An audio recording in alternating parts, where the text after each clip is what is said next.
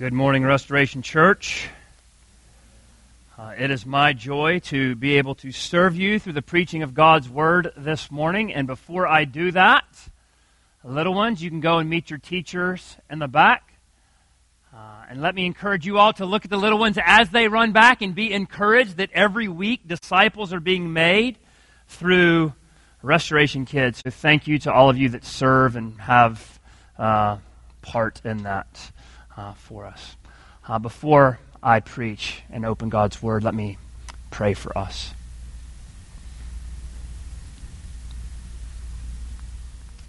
God, your Word is living and active, sharper than a double-edged sword, dividing soul and spirit, joints and marrow, judging the thoughts and attitude of the heart.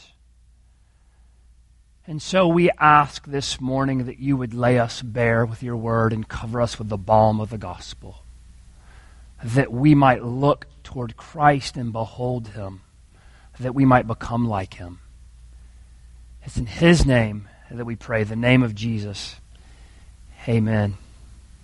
Amen. Well, right at 55 years ago, a young woman by the name of Florence Chadwick set out to accomplish something few had done before. And that was swim the 20-plus miles from Catalina Island to the mainland of California. So on July 4th, 1952, she slipped into the waters and started to swim hour after hour after hour. And of course, that area of the world, the fog began to sweep across the water. And nearly 16 hours into her endeavor, she called out to the lifeboats that were beside her to get her out. Her mother was in one of those boats and said, "Florence, you're almost there. You can make it." But she eventually stopped swimming, and so the boats had to pull her out. And it wasn't until she was on the boat that she realized shore was less than a half a mile away. At a news conference the next day, she said, quote, "All I could see was the fog. I think if I could have seen the shore, I would have made it." End quote. I think if we're honest, sometimes we're like Florence. Sometimes we feel like giving up because we're tired and we don't feel like we have the strength to stay afloat any longer. But what if we could see the shore? Would that make a difference?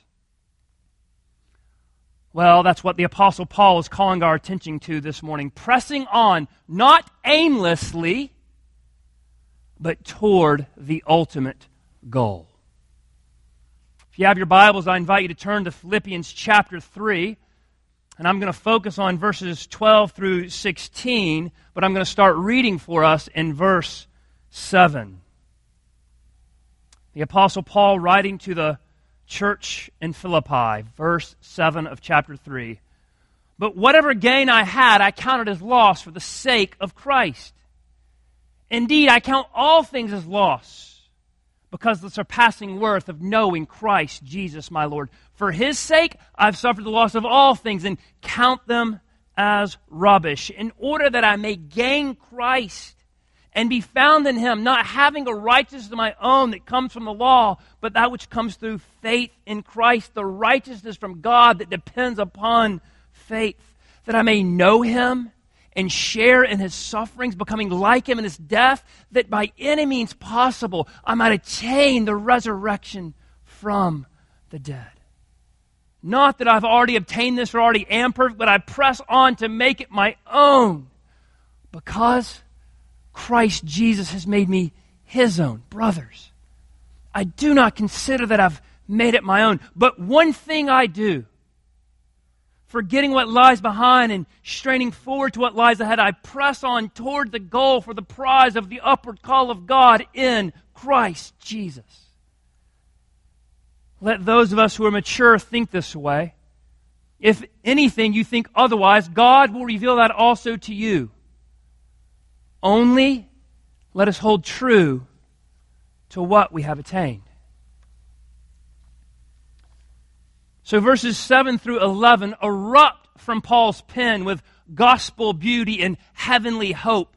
Because Paul understands that a right standing before God is not based upon what he does, but on what Jesus has done.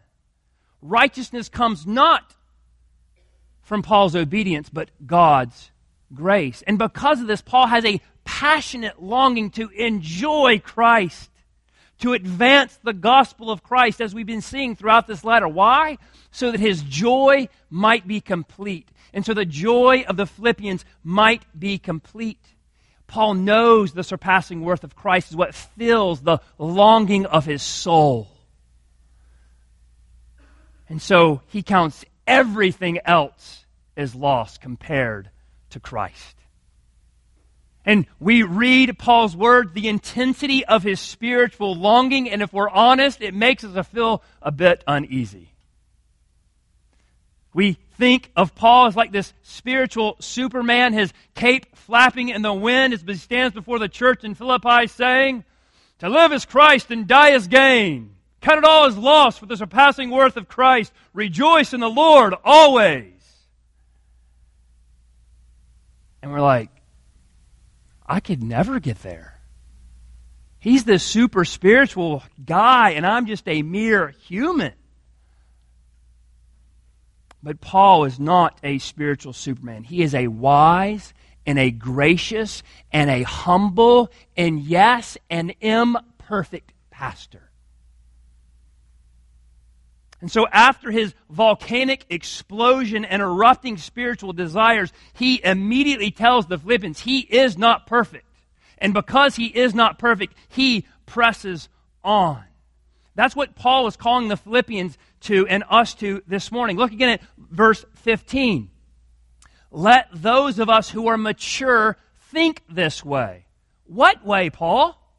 Well, the way that I just spelled out in verses 12 through 14. And that's where we'll spend the bulk of our time. So in verses 12 through 14, Paul holds himself up as an example. And then in verses 15 and 16, he gives a brief exhortation.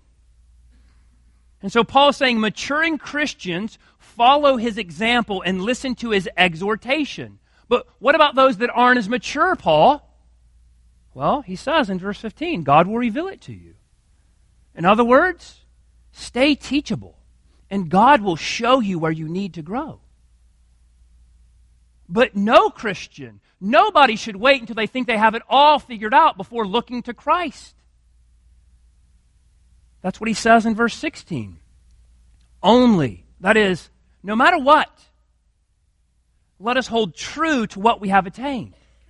Paul is telling Grace Church Philippi, you may not have every aspect of your theology figured out, but you know something that is true because I keep saying to you. It is of no trouble to me to write the same things to you, and it's safe for you. What is that, Paul? It's the gospel. You know the gospel is true, so hold true to that, Philippi. And as you press on in that, you will grow all the more. So Paul's example and exhortation, perfection in the Christian life is not required, but pressing on toward Christ is. There's our guiding thought for this morning. Perfection in the Christian life is not required, but pressing on toward Christ is. Let's look at each one of those. Perfection is not required. Look there again in your Bibles at verse 12. Not that I have already attained this or already am perfect. Notice those first two words, not that. Paul is offering an instant disclaimer. Yes, he understands his justification, his position before God is based solely on the finished work of Jesus Christ. That's what we just read in verses 7 through 11. But though he's perfect in his position, he is not perfect in his practice, his sanctification. So it's important to realize that what we read Paul's words as he's evaluating his own life. In verses 12 through 16, Paul is not talking about the how of salvation, how we're made right with God. He's talking about the so what comes after, flowing out of our relationship with God. Because remember, over the past 2 weeks, Nathan has beautifully laid out those verses in 1 through 11 that talks about how Paul has already obtained salvation, his justification. Look at verse 9.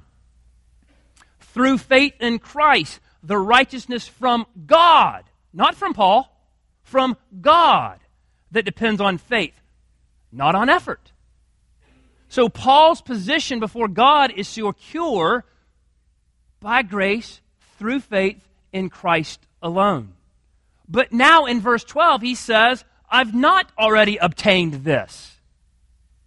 Well, what is Paul talking about? Well, we see in verses 10 and 11 he wants to know Christ fully and become like Christ in his death. That's what he's talking about. And then if you want to summarize it, just keep reading the verse 12.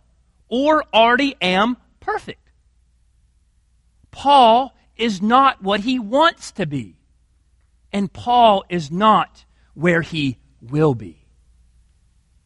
And so Paul is saying, though he has these intense spiritual longings to know Christ intimately, he's not arrived. He is not perfect. He doesn't know Jesus fully, and he's not like Christ completely. Paul knows he has shortcomings, failures, weaknesses, and still struggles with sin. And just to make sure Philippi gets it, just to make sure Restoration Church, we get it, what does he say in verse 13? Brothers, or brothers and sisters, I do not consider that I have made it my own. With the force of repetition, Paul says yet again, I've not arrived. And notice how he addresses the church. Brothers, or brothers and sisters. Paul does not place himself above the Philippians. He's right beside of them as a fellow brother. He is stressing the incompleteness of his spiritual journey. I do not consider that I have made it my own. I'm not where I want to be. I'm not where I ought to be. This is amazing when you stop and think about Paul's conversion. You can go read that in the book of Acts, chapter 9.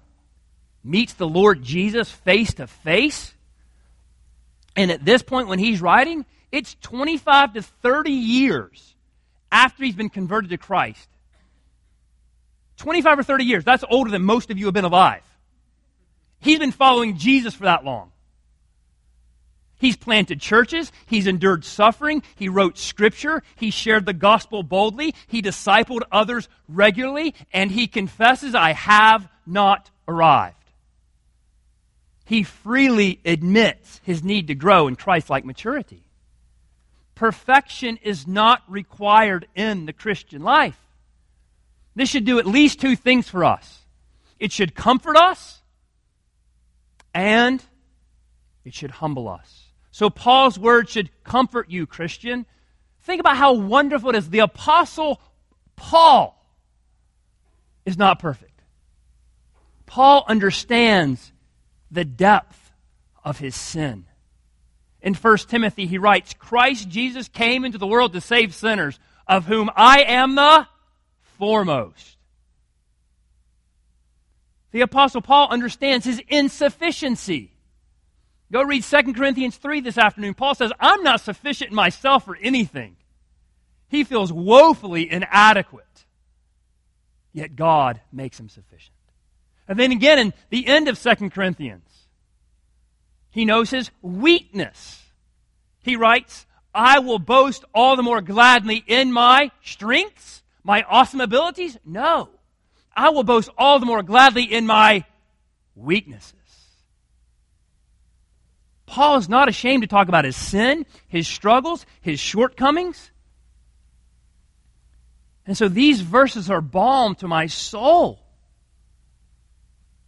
They're like a release valve, letting this pressure out that entices me to pretend that I'm stronger and more capable than I am. I don't know if you're like me, but I'll just be honest. And I've got internal pride that bubbles up and external expectations around me that entice me to pretend that my sin is minimal, my struggles are limited, and my shortcomings are none, and just to put on a plastic smile and pretend like everything is okay. Think about Facebook, Instagram, and Twitter. They call us to publicly broadcast our perfection. Yet pay attention to your next private Google search. Do you want to broadcast that? Probably not. I'm flawed and finite. I was on my knees yesterday asking forgiveness from a 5-year-old. But I take comfort because Paul didn't arrive either. And if we pretend that we're not flawed, if we pretend that we're not finite, we enter into the danger of what I call Barbie doll Christianity. So I've got 2 daughters. We've got hair bows, pink explosions all over our house. A few Barbie dolls.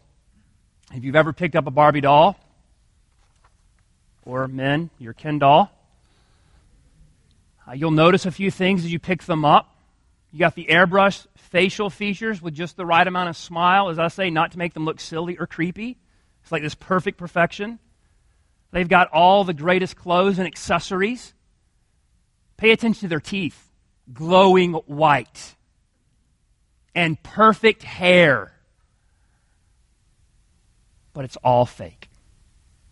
It's all fake. Not only are the external body proportions unrealistic to the point of becoming impossible, inside, if you take them apart, if you take them apart, they're hollow. There's nothing of substance in there.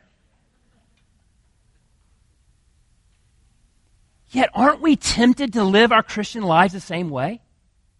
Plastic smiles and superficial made strength so we look good on the outside. But if we live this way, we will be just like those dolls, hollow and incomplete on the inside.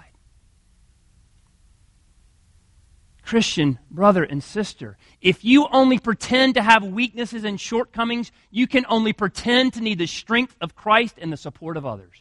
If you only pretend that you sin, you can only pretend that you're forgiven in Christ.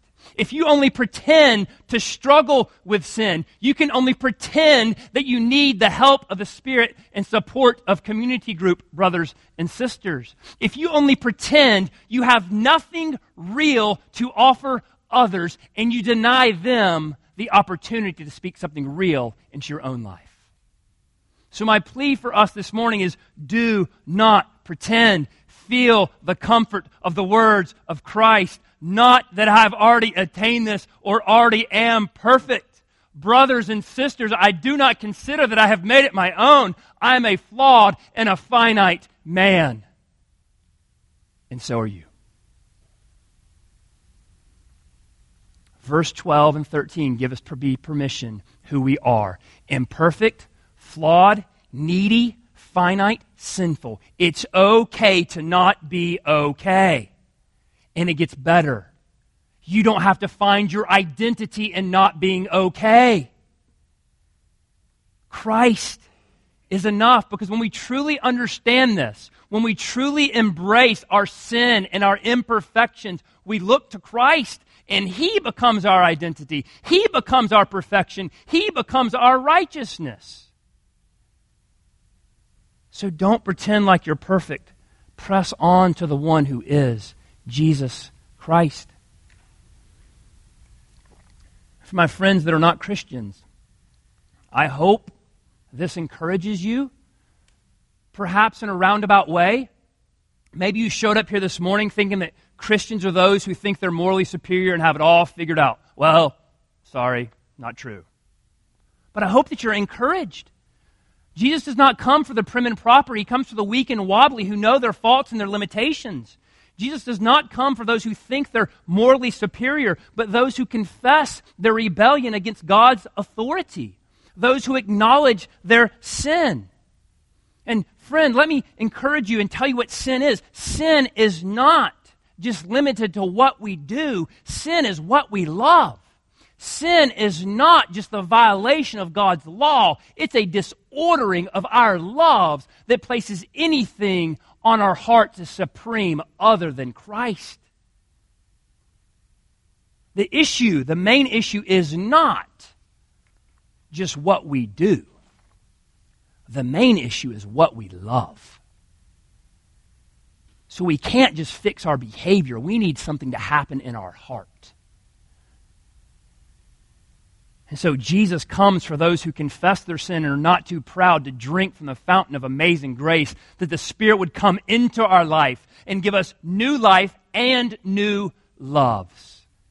That's what we see happening to Paul, as Nathan preached a couple weeks ago. So the church is not this museum for people that are plastic smiles and perfect. It's a hospital for broken sinners that are looking to Christ and going out and taking that news to others. So we here at Restoration Church, you heard Nathan pray this, we are a group of deeply flawed people. And so if you're not following Christ, we invite you to join us. We invite you to join us as we find hope, strength, delight in Jesus Christ. If you want to know more about that, ask the person that brought you. If you just came by yourself, come find me, come find Nathan, come find anybody you've seen up here. We'd be happy to talk to you about this. So Paul's words should comfort us, but that's not all they should do. They should also humble us. Be humble. You're not perfect. See, the problem with some of us is we think we're more mature than we really are. We may not say it out loud, but we're pretty impressed with ourselves. Our theological knowledge is high, our obedience is clear, our spirituality is unquestionable, and we know it, and we like others to know it as well. And so, if this is where you are, if you're self-righteously impressed with yourself, you're in a very dangerous place. You'll smugly compare yourselves to others just thinking about how much better you are. It's a point where you'll minimize or excuse your sin, thinking the problem is always with the other. It's a point where you'll spend more time defending yourself rather than admitting your weaknesses and pursuing Christ. I can tell you in my brief pastoral ministry of 8+ years, some of the hardest people to disciple and counsel are those who think they're more mature than they actually are. If Paul hasn't arrived, we haven't arrived. Paul was an impressive dude.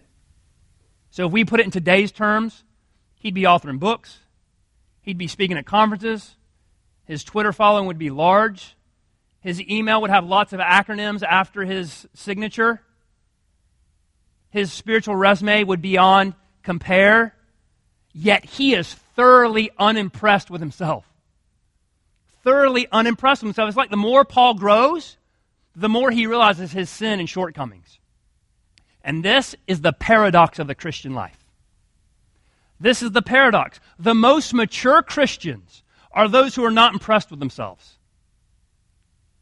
The most mature Christians are those who understand their sin and their shortcomings, and because of that, they look to Christ. And so the degree to which we understand our sin will determine the size of our gospel. How much we understand our weaknesses will determine the extent of our wonder in Christ. Or to say it a third way, there is a direct correlation between my need for Christ and my delight in Christ. There's a direct correlation between my need for Christ and my delight in Christ. So if I think my sins are shallow and my weaknesses are few, I'm going to need Christ about a pint-sized glass. And that's how much I'll enjoy Him.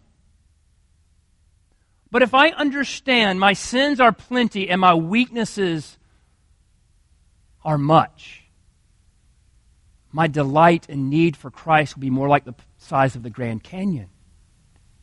Direct correlation. Let me encourage you to go this afternoon and read Jesus' words in Luke chapter 7, verses 41 through 49. You'll see this is what He teaches. I didn't make this up. I'm quoting Jesus.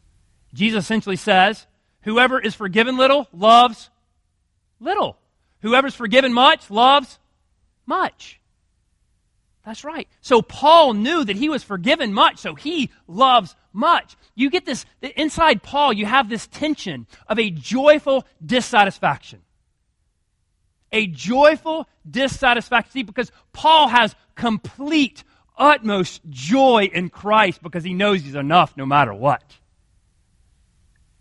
Yet he's dissatisfied with himself. Joyful dissatisfaction.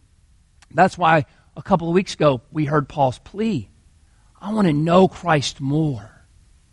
I want to share in his sufferings, becoming like him in his death, any means possible. I want to attain the resurrection from the dead. That is, I want to see Christ.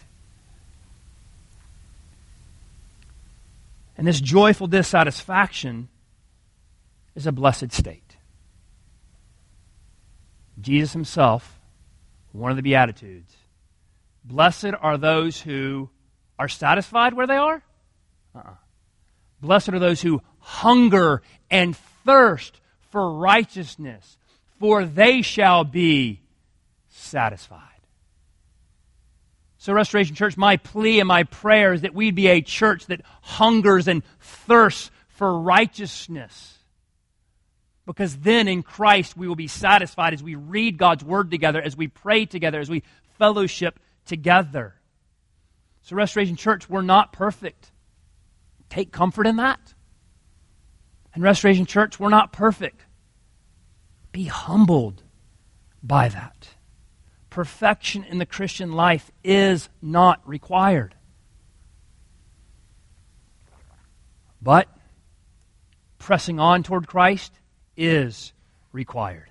Pressing on toward Christ is required. Look again at verse 12. Not that I have already obtained this or already am perfect, but I press on to make it my own. Now drop down to verse 14. I press on toward the goal for the prize, Paul says. Twice in these verses, Paul says the same thing. I press on. That's present tense. That's continual action. Paul's not saying he thinks pressing on is a good idea. Paul's not saying, hey, I'll start that tomorrow. Tomorrow never comes. Paul says, right here, right now, I press on toward Christ, pursuing him, chasing after him, grinding it out for Christ, laboring for Christ. And notice what Paul's honest assessment about himself does. His imperfections do not paralyze him. His imperfections do not make him pout in self-pity. And his imperfections do not make him pat himself on the back and say, well, everybody's messed up. I guess I'm just okay the way I am. No. His imperfections don't do any of those things. He's not paralyzed by them. He's not pouting over them. And he's not patting himself on the back. His imperfections propel him to the one who is perfect, to Christ. And the language here, which Paul often uses in his letters, is that of an athletic competition. So you can think of a runner, maybe get in your mind Usain Bolt as he's getting ready to take off on the 100 meters. I mean, you just look at the camera, and it's like every muscle is just there, ready to go. The gun goes, and every muscle fiber is engaged with intense, extreme focus on the finish line as he just blows the competition away. Engaged. Maximum effort running a race. So yes, the same Paul who just wrote, you cannot obtain righteousness by your efforts, is now determined to make every effort to live the righteous life. He wants his earthly life to be a rehearsal of the life that is to come. Paul is having a dress rehearsal as it is. And this is the call of the Scriptures. In Christ, you are holy. Now act like it. In Christ, you are holy. Now act like it. This requires hard work. Paul, remember how Paul said, it's not hard for me to write the same things to you? He wrote the same thing back in chapter 2, verses 12 and 13, if you remember. Work out your own salvation with fear and trembling. He's writing the same thing, just in a different way. So stressing the necessity of obedience does not undermine our confidence in a gospel of by grace through faith. Faith and good works are both required. Yes. One, faith is the root of our salvation. Good works is the fruit of our salvation. Good works are required not to earn, but they evidence that we are truly saved. So saving faith is not just a one-time decision to trust Jesus died for your sins and rose again. It's an ongoing treasuring of Christ that makes me want to say no to sin and yes to Jesus. That's what it is. So effort in the Christian life does not undermine the gospel. It's fueled by it. Grace is not opposed to effort. It's opposed to earning. Grace is not opposed to effort. It's opposed to earning. Effort, obedience, is not always a nasty, legalistically motivated word. I love grace, but there's also got to be a category for effort. Listen to these verses. Train yourself for godliness, for to this end we toil and strive. 1 Timothy 4. Make every effort to supplement your faith with virtue. Be all the more diligent to make your calling and election sure. 2 Peter 1. I discipline my body and keep it under control. 1 Corinthians 9. Strive for the holiness without which no one will see the Lord. Hebrews 12.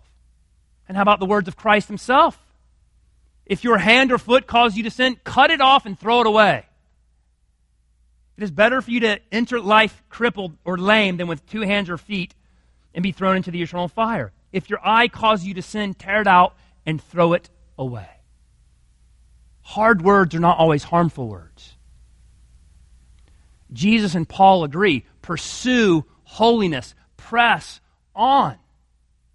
The Scriptures call us to wrestle, work out, meditate, toil, strive, press on, look, consider, watch, examine, run, train, submit, fight, deny, persevere, resist, follow, kill, pray, gouge out, cut off, and more.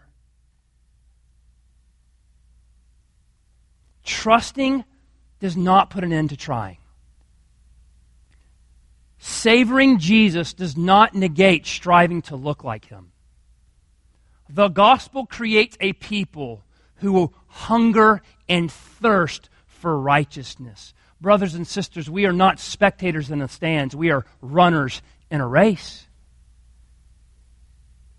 We are not called to easy passivity, but rigorous activity. Pursuit of Christ cannot be reduced to the margins of your life. Christianity is not a hobby. If you treat Christianity as a hobby, you'll be thoroughly frustrated. It's not a hobby. The Christian life is one of pressing on, intentional, regular, earnest, Christ-dependent, Spirit-empowered, faith-fueled, gospel-driven, grace-motivated, God-glorifying, joyful, working out, pressing on toward the goal, Christ Jesus. That's what Paul's calling us to. Perfection is not required. Pressing on toward Christ is. So yes, press on by reading your Bible regularly. I know, Joey, I know that. Praise God. Do you do it? Do you press on toward Christ and meet with Him in the Word? Press on toward Christ by meeting with Him in prayer. Press on by telling your coworker, your classmate, your neighbor about Christ. Press on by inviting other people to correct you and critique you. Press on by giving regularly and sacrificially to the gospel ministry of Restoration Church. Press on by identifying evidences of grace in other brothers and sisters. Press on by showing up corporating prayer at 9:30s and praying for 45 minutes. Press on by finding others and regularly discipling them. Press on by asking others to disciple you and meet for coffee. Press on by going to the person that's struggling, just listening to them. Press on by reading good books. And do all of this in gospel-centered community. And I didn't just because we like community here, import that in out of nowhere. Look at verse 17.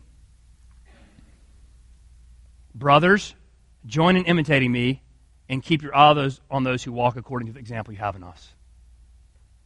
We have to press on in the midst of a community because we need help, and guess what? So do they. It's a mutually encouragement as we press on together. Now, having said all that, some of you may already be thinking all the things that you need to do to go press on toward Christ. You're already thinking about, I'm going to go read, Psalm 119 and memorize this week. Then I'm going to go look up every word on effort. Then I'm going to break out Wayne Grudem's systematic theology that I've been meaning to read. So I'm going to start reading it a chapter per day until I finish. You're starting to think all that stuff. You might do that for a day or two, but then you're going to fall flat. Don't make your goals self-centered. Make them Christ-honoring. Make them Christ-honoring. Be realistic about what this looks like. Talk to a friend, pray, and then pick a couple of areas in your life where God would have you press on. Pick a couple of areas and focus on those. Because remember, small seeds that are continually watered by God's grace in time grow into large trees. That's what happens. So pressing on toward Christ takes long obedience in the same direction. There are no shortcuts. Plodding day after day after day, striving to behold Jesus in both the momentous and the mundane, that you might become like him. That's what Jesus is calling us to. And Paul is calling us to follow his example. And notice why. Why does Paul press on toward Christ? Verse 12. I press on to make it my own because, massively important word.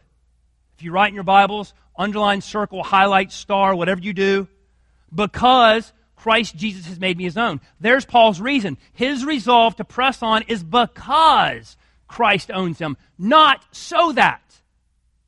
Because, not so that.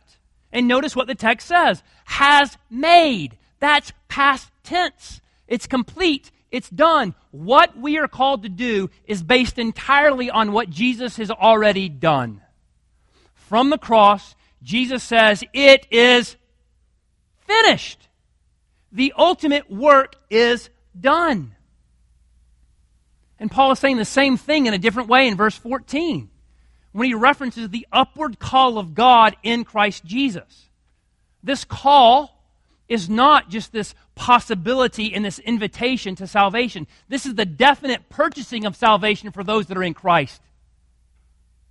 Paul's saying, I've been called, I've been purchased by Christ and called to it. And because of that, then I will press on. So the decisive factor in Paul pressing on is not his calling out and holding on to God. No. The decisive factor in Paul's pressing on is God's calling and keeping Paul. That's the decisive factor. And so the appeal here is not a motivated by a try harder, do better plea so that you can earn God's approval. Paul is not saying become morally superior. That's exactly what he just said against. Remember? Put no confidence in the flesh. That's what Paul said. So if you're here and you're trying to earn God's approval, or if you've understood me to say, press on to earn God's approval, that's not what Scripture says. It's not what I'm saying. You cannot earn God's approval with moral effort or religious deeds. God is too big, he's too powerful, he's too beautiful to be bought off with our religious deeds and good works. So, you might have the best equipment in the world, you might be very strong, and you might try to shoot an arrow and hit the moon. I don't care how strong you are, I don't care how good your intentions are, you're never going to hit it with a bow and arrow. You'll fall woefully short. So it is with God. We might have great intentions, we might even think we're awesome, but if left to ourselves, we're going to fall woefully short. So do not press on so that God will be pleased with you. Press on because in Christ he already is pleased with you. Trusting in Christ comes before pressing on toward Christ. And Paul knows this, so Paul presses on because of who Jesus is and what Jesus has done. He knows that Jesus is fully God and took on flesh, becoming fully human. He knows Jesus lived a joy-filled life of worship. Paul knows that Jesus humbled himself by becoming obedient to the point of death, even death on a cross. He knows that Jesus rose from the dead and is highly exalted, and every knee should and will bow to him. Paul knows that he's been purchased by Christ, so he presses on to become like Christ. Restoration Church, this is our motivation too, because Christ Jesus owns us. We press on. You've been purchased from the grips of Satan, so press on. You've been purchased from the guilt of sin, so press on. You've been purchased from the grave of eternal death, so press on. This is the motivation, the unbreakable grip of the Savior. And because of that, Paul's able to press on, to focus on the future and forget the past. Look at verse 13. Brothers, I do not consider that I've made it my own, but one thing I do, forgetting what lies behind and straining forward to what lies ahead, I press on. Paul has a single-minded zeal, a one thing, Christ. And that has two parts. One thing, Christ. Two parts. Forgetting the past, striving to the future. When Paul says forgetting what lies behind, I take this to mean forgetting anything that hinders your pursuit of Christ. It does not mean memory has no place in the Christian life. Many battles are won by remembered mercies. We're going to do that here this morning at the Lord's table. We're going to look back and remember the life, the death, the resurrection of Christ. So the point is not never look back. I think what Paul is saying, don't look back just 2 days or 10 days or 10 years. When you look back 2,000 years. Look back to the cross. That's how far you need to look back.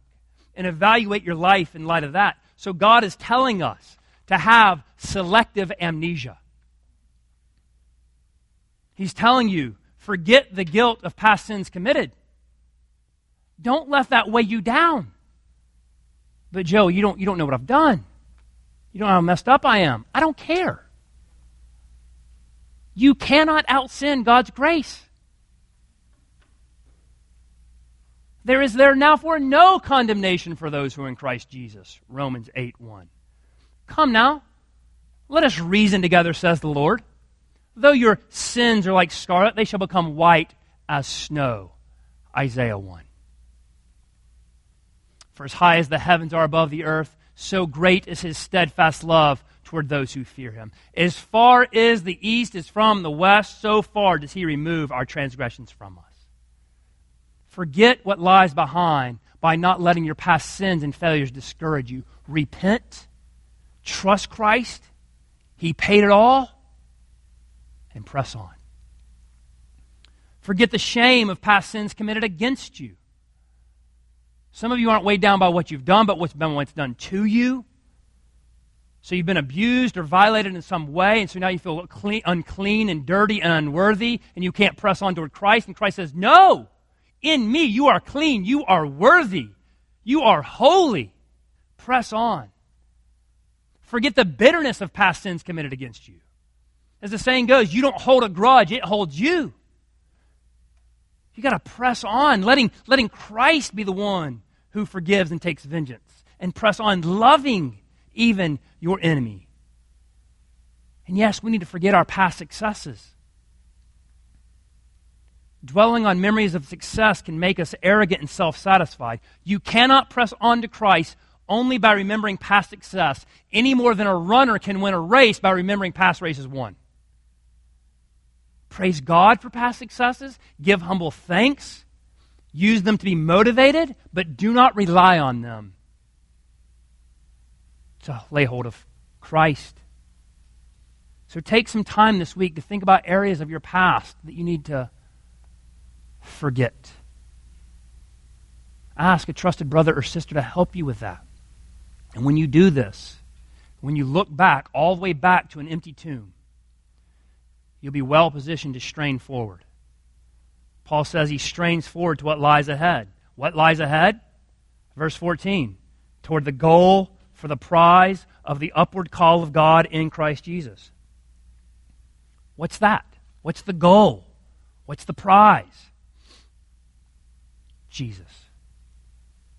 Paul said in verse 8, I want to gain Christ. Now look in your Bibles at chapter 3, verse 20.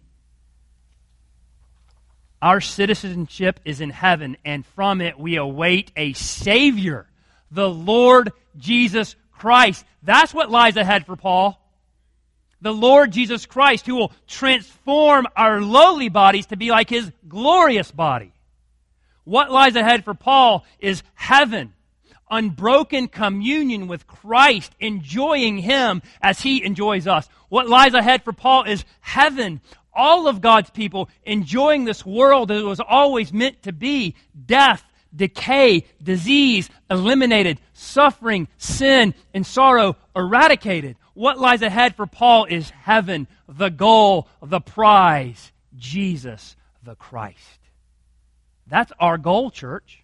Our prize is enjoying Him and becoming fully like Him. What lies ahead is all that it means to be truly human, remade in the image of Christ, with redeemed bodies, enjoying this world, yes, this world as it was always meant to be, eating, laughing, playing, listening to good music, having fun, playing sports, enjoying Christ, beholding the risen beauty of Jesus together as God's people. That's what lies ahead. That's why we press on. That's what awaits those who respond to God's grace, and by His grace, press on. If that doesn't describe you, will you respond this morning? Will you confess your imperfection and lay hold of the perfection of Christ? Not by striving, but by trusting Him. And Restoration Church, remember, perfection in the Christian life is not required, but pressing on is. One day, yes, one day, we will be perfect, enjoying Christ Jesus together with all God's people in a perfectly restored world, worshiping Christ. Remember Florence's words. All I could see was the fog. I think if I could have seen the shore, I would have made it. It would have made all the difference for Florence if she could have seen the shore. And a couple of months later, she tried that swim again. And guess what? She made it. She pressed on because she could see the shore. And the same is true for us. In this life, we live among the fog of this world, hurts and hardships, wounds and weaknesses, doubts and difficulties. But the shore is just ahead. The shore is a person, Christ Jesus. The shore is a place, heaven. Let's press on until we get there. We're not perfect now, but let's press on toward the goal, toward the one who is perfect. Because you know why? We are bound for the promised land. Let's pray. Father, thank you for your word. Use it to encourage us, to stir our affections for Christ, who laid down His life for us, who purchased us that we might press on. Do this, Lord, we ask. Remind us that we are not perfect, but that does not need to define us, because Christ Jesus is perfect and He is our righteousness. We thank you. We thank you that we await a Savior, the Lord Jesus Christ, who will transform us to be like Him as He is. Amen.